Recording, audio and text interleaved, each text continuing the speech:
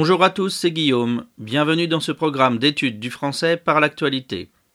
Subete o likai shioto sezu, shitsumon ni kotaete kudasai.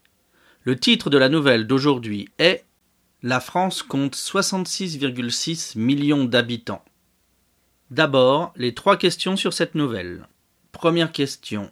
Quel boom a enregistré la France en 2015 ?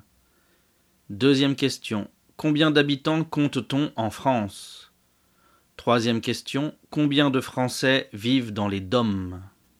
Maintenant, voilà la nouvelle.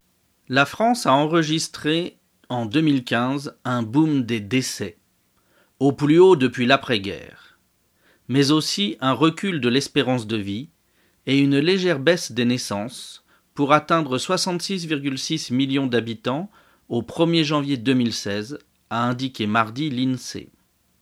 Ainsi, 64,5 millions d'habitants vivent en métropole et 2,1 millions dans les 5 départements d'outre-mer. Je vous redonne les questions. Première question.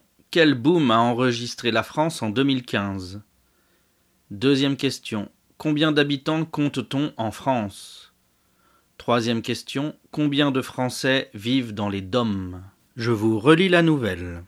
La France a enregistré en 2015 un boom des décès, au plus haut depuis l'après-guerre, mais aussi un recul de l'espérance de vie et une légère baisse des naissances pour atteindre 66,6 millions d'habitants au 1er janvier 2016, a indiqué mardi l'INSEE.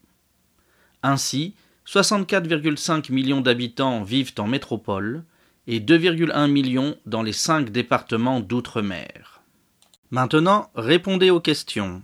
Première question. Quel boom a enregistré la France en 2015 ?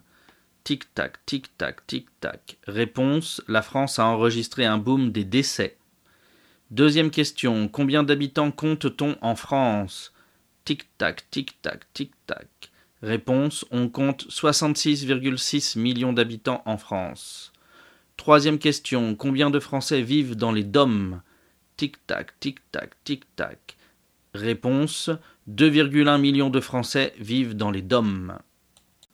Aujourd'hui, les mots à retenir sont enregistrer, un boom, l'après-guerre, un recul, l'espérance de vie, la métropole et outre-mer. この単語を知らない場合、後で辞書で調べてください。調べたことや感想など何でも気軽にブログコメント欄に書いてください。Sur ce, je vous souhaite une bonne journée et à bientôt.